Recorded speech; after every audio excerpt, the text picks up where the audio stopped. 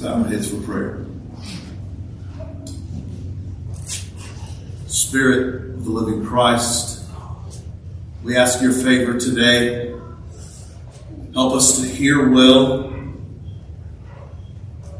Help us to be doers and not hearers only. Please apply your word to our hearts, to the saving and the sanctifying of our souls.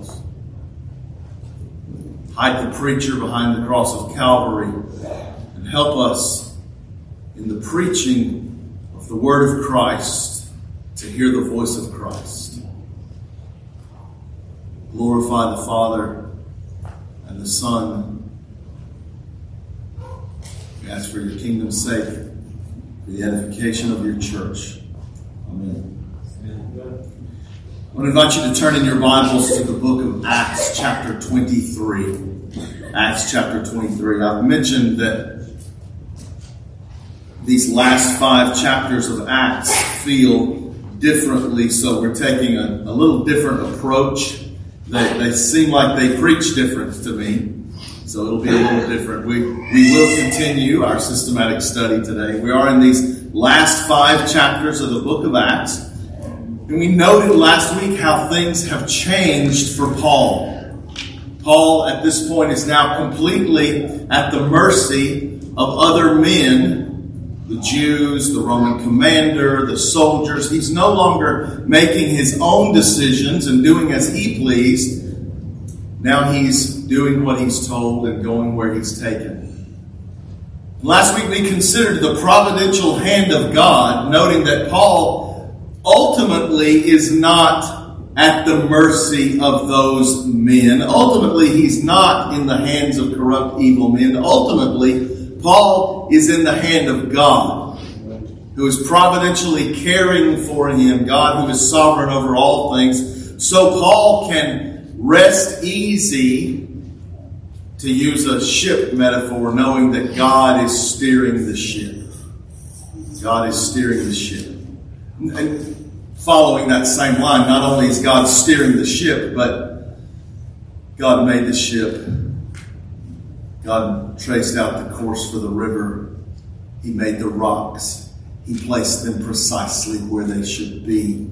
He made all the waters of the sea. God is sovereign. So God is sovereignly and providentially directing all things for the good of those who love him and are called according to his purpose. And we see him doing that for Paul here in the text. Last time in the narrative, Paul was under arrest in the barracks there under the command of the Roman commander. And we saw that God was working his providential will by directing and using the actions of an unknown, Paul's nephew, and an unconcerned, this Roman commander. Paul's nephew came in bringing news of a plot to kill Paul, and the Roman commander became unknowingly a tool in the hand of God to save Paul and provide Paul with 470 trained soldiers / bodyguards to take him to Caesarea. So we'll pick up the reading here in chapter 23 and verse 22. Chapter 23 and verse 22. And we'll read a great deal today. We're going to read a bit and comment and make observations, and then we'll read a bit more. So keep your Bible handy today. Please follow along as I read Acts 23, beginning in verse 22. So the commander let the young man go, instructing him, "Tell no one that you have notified me of these things." Verse 23, and he called to him 2 of the centurions and said, "Get 200 soldiers ready by the 3rd hour of the night to proceed to Caesarea, with 70 horsemen and 200 spearmen. They were also to provide mounts to put Paul on and bring him safely to Felix the governor." And he, meaning the Roman commander, wrote a letter having this form. Verse 26, we have the commander's letter. "Claudius Lysias, to the most excellent governor Felix, greetings. When this man was arrested by the Jews and was about to be slain by them, I came up to them with the troops and rescued him, there, having learned that he was a Roman. And wanting to ascertain the charge for which they had accused him, I brought him down to their council. And I found him to be accused over questions about their law, but under no accusation deserving death or imprisonment. It's interesting. I said we'd comment along the way. And my wife, I said, this is a short sermon. She said, you'll add stuff. So that's what we're doing now. Isn't it interesting that I found no reason to imprison this guy, but he's in custody. Still there. Verse 30. When I was informed that there would be a plot against the man, I sent him to you at once, also instructing his accusers to bring charges against him before you. So as we read this letter from the Roman commander wrote this to Governor Felix. If we remember what happened in Jerusalem, we know that this letter is what I've called mostly true. Mostly true. There are parts that have been tweaked, parts that have been modified and finessed. And those parts were finessed to make the Roman commander sound better to the governor. I mean, it does sound better to say, I rescued him and then brought him to you, than it does to say, I was just about to torture this guy when he told me he was a Roman. I mean, so he just tweaks that a little bit, put a little spin on it, and it sounds better. So we have lying already in this text. Let's continue in verse 31. I think there might be more lying. So the soldiers, in accordance with their orders, took Paul and brought him by night to Antipatris. But the next day, leaving the horsemen to go on with him, they returned to the barracks. When these had come to Caesarea and delivered the letter to the governor, they also presented Paul to him. When he read it, he asked from what province he was.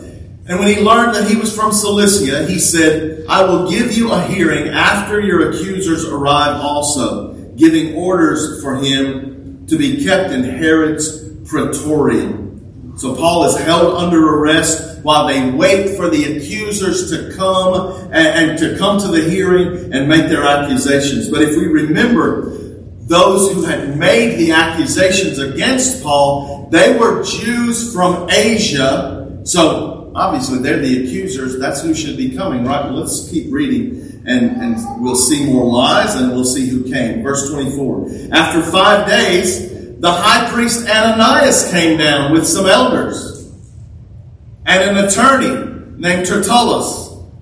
And they brought charges to the governor against Paul. After Paul had been summoned, Tertullus began to accuse him, saying to the governor, since we have through you attained much peace, and since by your providence reforms are being carried out for this nation, we acknowledge this in every way and everywhere, most excellent Felix, with all thankfulness. But that I may not weary you any further, I beg you to grant us by your kindness a brief hearing. For we have found this man a real pest. The King James says, a pestilent fellow. We have found this man a real pest, and a fellow who stirs up dissension among all the Jews throughout the world, and a ringleader of the sect of the Nazarenes. And he even tried to desecrate the temple. Lie. And then we arrested him. We want to judge him according to our own law. That's a lie. You remember, there's a plot to kill him. They want to kill him. Verse 7. But Lysias the commander came along and with much violence took him out of our hands. Now this is not true. This is a lie. And it also contradicts the letter that the commander had written.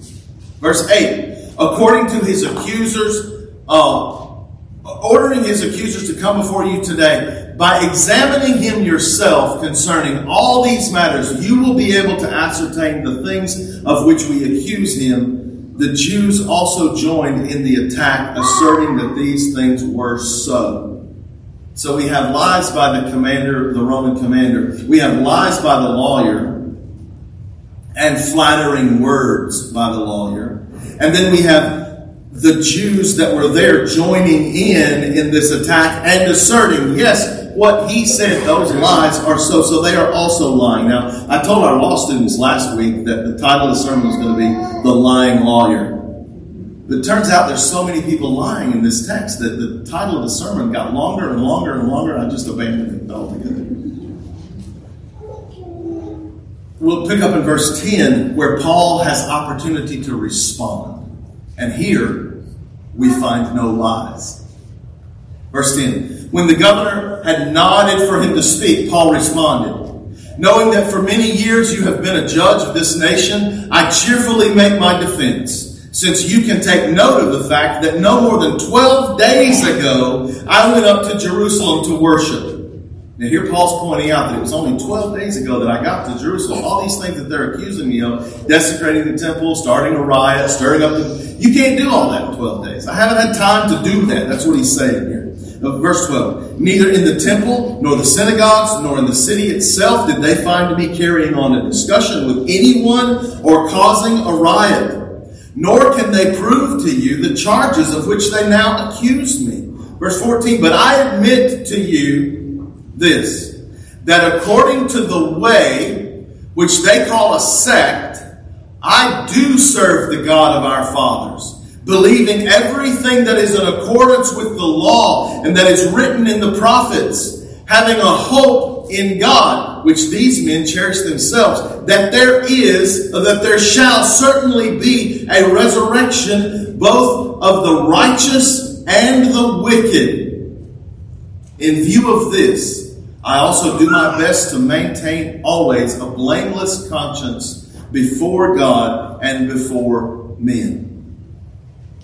Now Paul will testify as to what he was really doing. And remember, when he came to Jerusalem, he came and delivered this offering, and he wasn't even preaching. He wasn't doing ministry.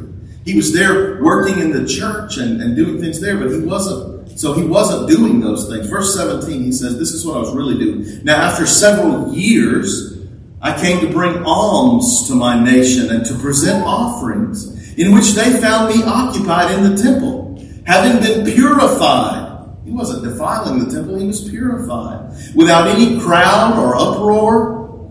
But there were some Jews from Asia who ought to have been present before you to make accusation, if they should have anything against me. Or else let these men themselves tell what misdeed they found when I stood before the council.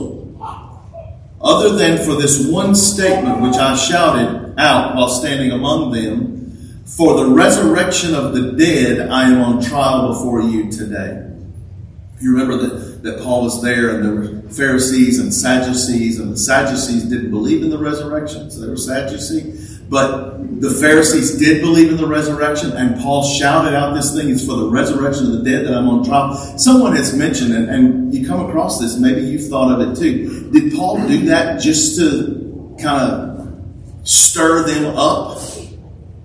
He didn't. He did that because this is the truth of why he is on trial. Paul defends himself here, and we hear that he's on trial because of the resurrection of the dead, and this has come up then in Jerusalem, and it's come up now in Caesarea, and it will come up again, because this is what's at stake here, specifically that Jesus was raised from the dead.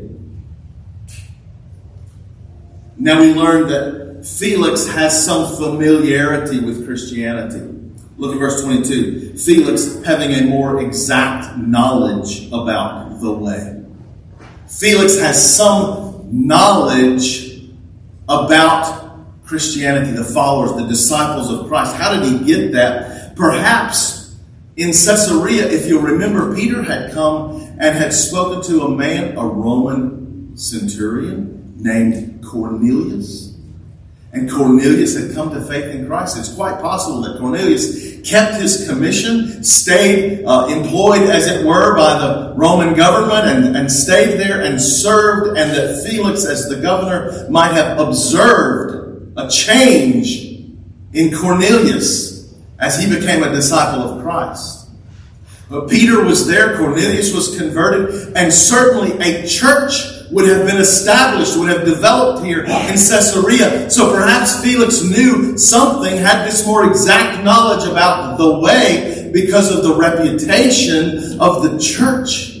Men and women who were once idol worshippers, men and women who were once the worst of sinners, now have come to Christ and something has changed. Perhaps Felix knows about the way because of the reputation of Christians. Let's just say here, Christians, how you behave is important. How you are in the world is important. For whatever reason, for whatever the source was that Felix had this more exact knowledge. Let's continue. Verse 22. But Felix, having a more exact knowledge about the way, put them off, saying, when Lysias the commander comes down, I will decide your case. Then he gave orders for the centurion, to the centurion for him, Paul, to be kept in custody, and yet have freedom, and not to prevent any of his friends from ministering to him. So Felix is here. He's heard from all these liars that come in, and the lawyers and the other liars. And Felix, hearing all of this, keeps Paul under arrest. But Paul is now under a special type of arrest. In this Roman government, there was more than one type of arrest. And we've seen some of the more harsh arrests. Remember when Paul was at Philippi, when he was jailed there, he was beaten brutally. And then he was chained and imprisoned in the innermost prison. That was like the worst kind of imprisonment. But here, there's no indication here in Caesarea that Paul is even chained, that he's handcuffed, that he had freedom. He could move around within the boundaries freely and have all the visitors who wanted to come see him. Now, before you begin to think that Felix was such a nice guy, letting these visitors come and go, what a great guy. Before you think that, look at verse 26. At the same time, too, he, Felix, was hoping that money would be given him by Paul. See, he's hoping. He just heard Paul say, I came after collecting an offering for years. And Felix's ears perk up. That's a sizable amount of money. He brought that money. Where is that money? I want that money. Maybe we should allow his friends to come and give opportunity for them to bring money so that Paul then can pay a bribe for his freedom. So here we see the liars are joined by an unjust, a greedy judge who would gladly pervert justice when it works in his favor, when he can receive a bribe. And he doesn't get his bribe. Paul's not going to bribe this judge, but Felix does pervert justice for his own well-being, for his own benefit. That's what will happen in the end. So we'll continue. We're getting to the heart of where we're going. We continue in reading in verse 24. This is getting to the heart of the text. Some days later, Felix arrived with Drusilla, his wife, a Jewess. And they sent for Paul and heard him speak about faith in Christ Jesus. Now, here we meet Felix. We've met Felix, but now we meet Felix's wife, Drusilla. This was his second wife named Drusilla, and his third wife, and not his last wife. So, this is Felix, and Felix is a real jewel, an unjust, bribe-accepting governor, appointed to his position, not because of his qualifications and his character, but because of relationships that he had with the emperor. And the narrative here is not really about Felix or about Drusilla, his wife, but so that we can understand who they are, I want us to just kind of look at Drusilla a bit. And by the way, when we read the scripture, this is not storybook time. This is not fairy tales. This is real historical stuff. And we can read of Felix and Drusilla, because I'm going to say some things about Drusilla, and you'll be like, how do you know that? It's not here in these verses. There's writings about Felix and Drusilla in extra-biblical texts, in historical writings. So, Drusilla was a Jewess. Her great-grandfather, her grandfather, her father, You would know them as Herod the Great, Herod Agrippa I and II.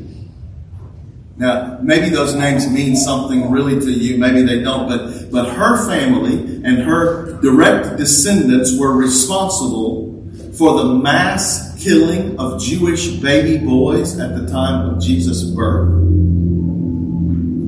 for the beheading of John the Baptist,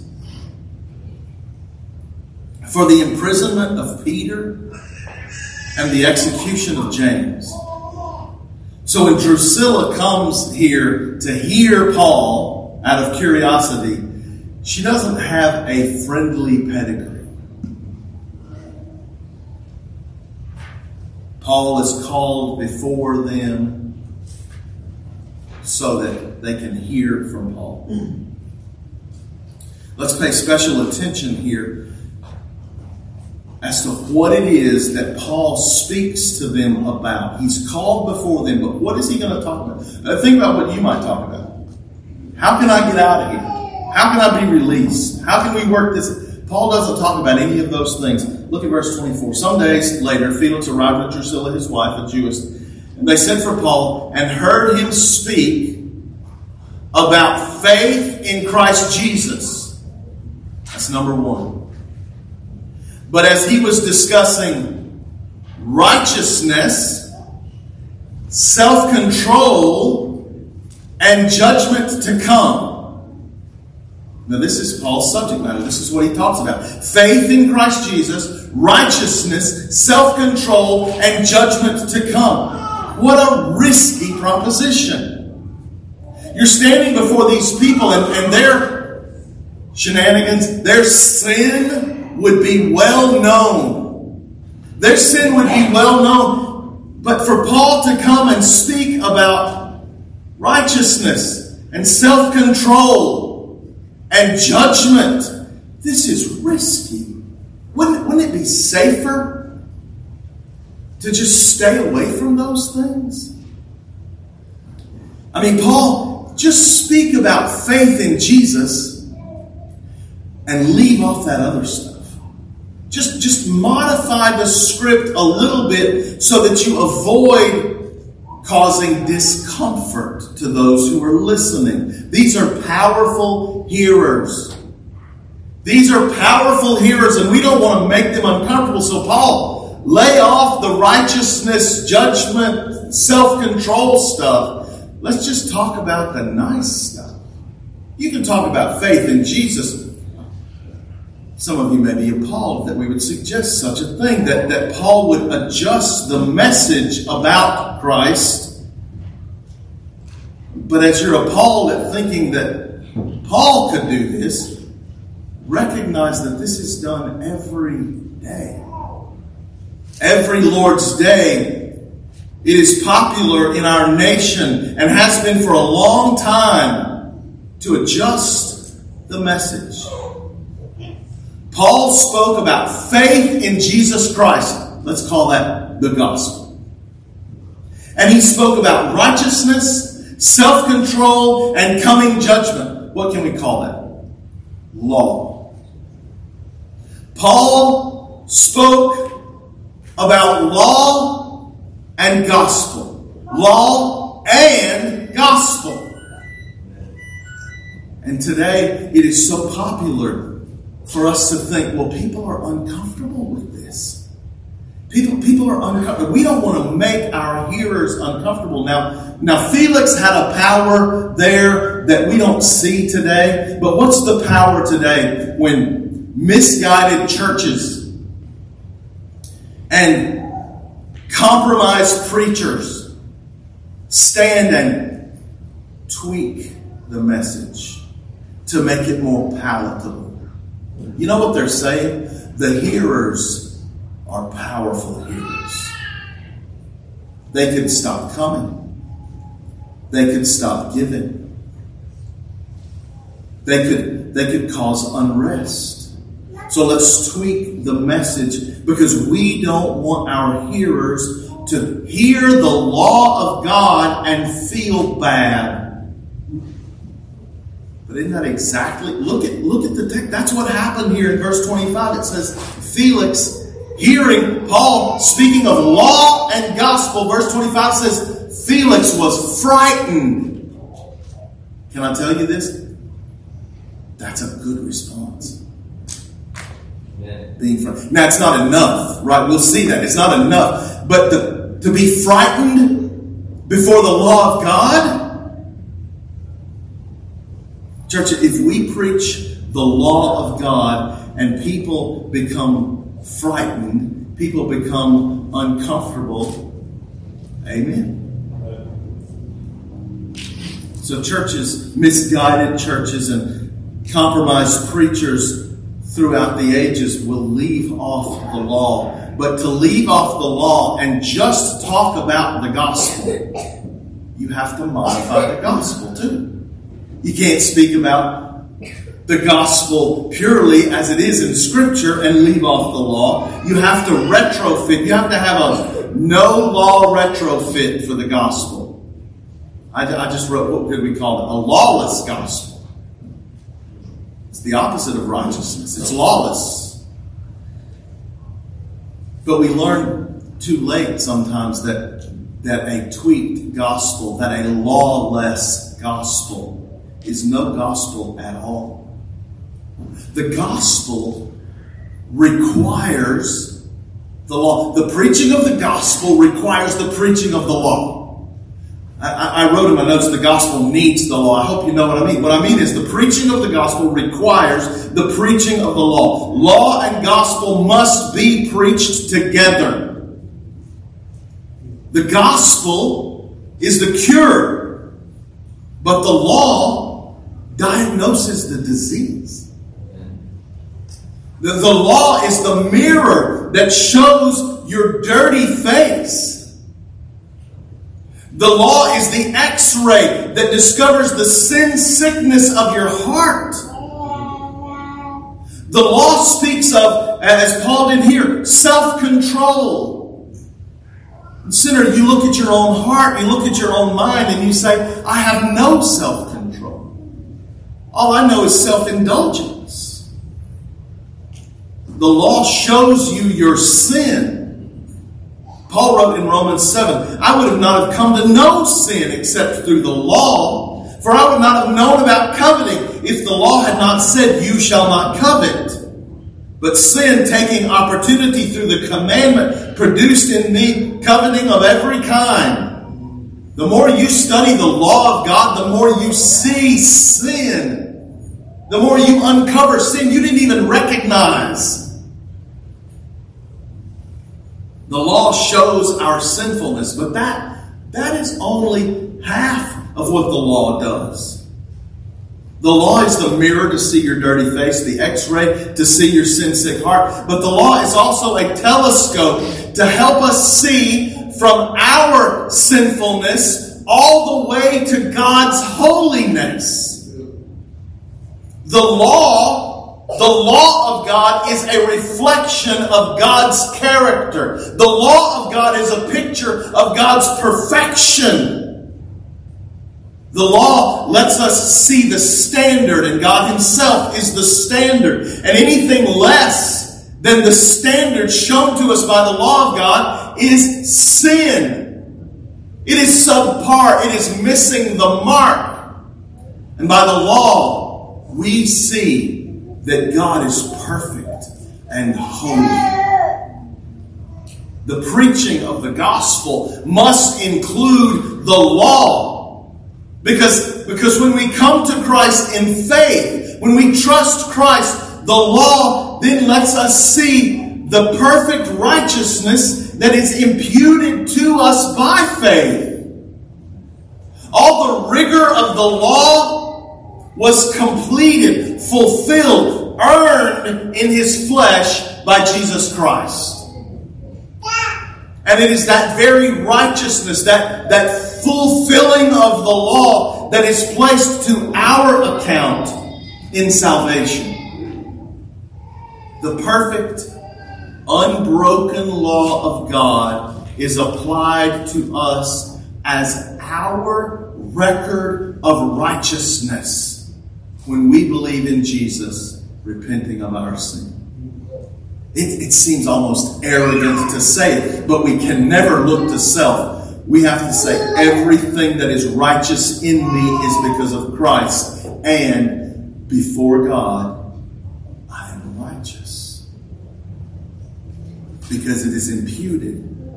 And what I earned, the stuff that I can't take credit for, that was placed on Jesus Christ on Calvary. That's what He bore. What a time. If there was a time, I mean, it seems silly to compromise the message just because somebody might give less to the church or somebody might go away. But if there was a time, boy, Paul's he's between a rock and a hard place, right? He's in a real strait here. Couldn't he just compromise the message? Praise God, Paul did not compromise the message. He preached the same Christ and Christ crucified to Felix that he preached everywhere else. He preached law and gospel. He preached that all have sinned and fallen short of the glory of God, missed the mark of God's perfect glory. And he might have even in their presence said, Felix, Drusilla, this is for you. You are a sinner. Just like today, I will tell each and every one of you, you are a sinner, deserving of hell. You have missed the mark of God's glory. But Jesus Christ is the Savior, the only Savior. And by His death, He paid our sin debt. He paid what we owed for sin. And by His life, He earned the righteousness that is applied to everyone who trusts in Him by faith for salvation. Beloved, Paul is an example for us of a faithful preacher, preaching an uncompromised gospel as he stood before Felix, the powerful governor. But Felix is also an example for us today. Felix is a different kind of example. He's a cautionary. He's a warning for us. As Paul preaches and speaks of faith in Christ Jesus and righteousness and self-control and coming judgment, look at Felix's reaction.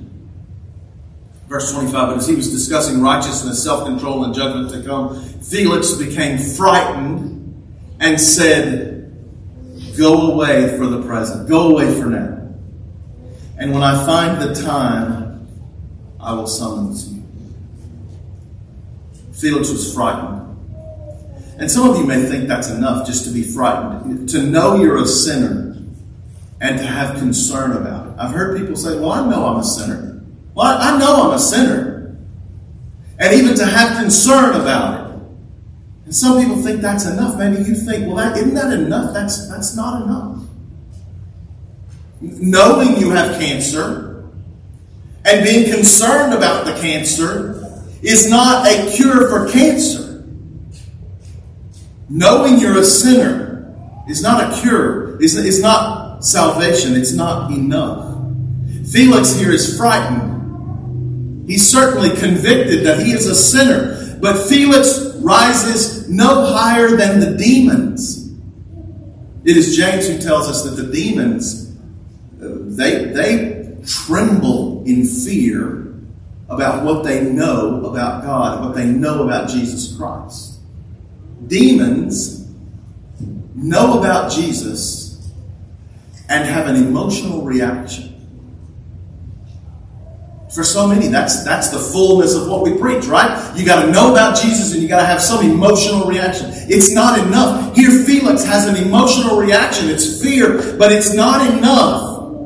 Because he's not repenting of his sin. He's not believing in Jesus Christ. It's not enough. Friend, having serious thoughts about your soul is not the saving of your soul. You must run to Jesus by faith. And don't delay. Felix says here, go away. When I find the time, I'll call you back. The King James says, when I find a convenient time. A more convenient season.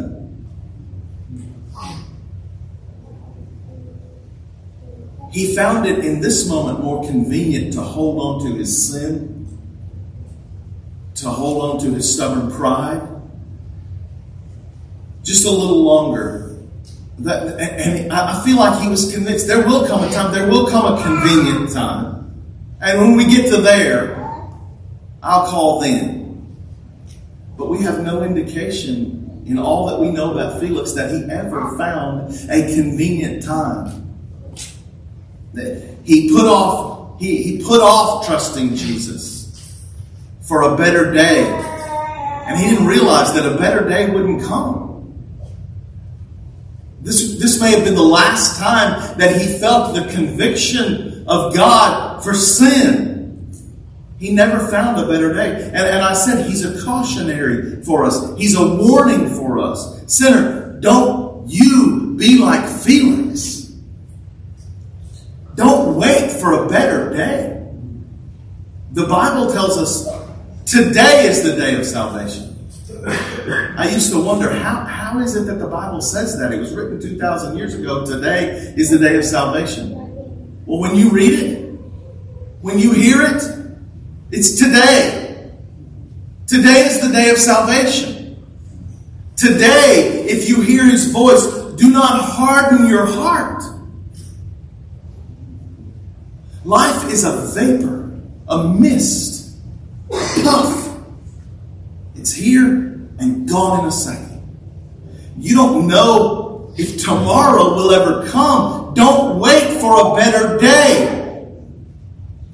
When tomorrow doesn't come, then it'll be too late. Believe in Jesus today for the saving of your soul.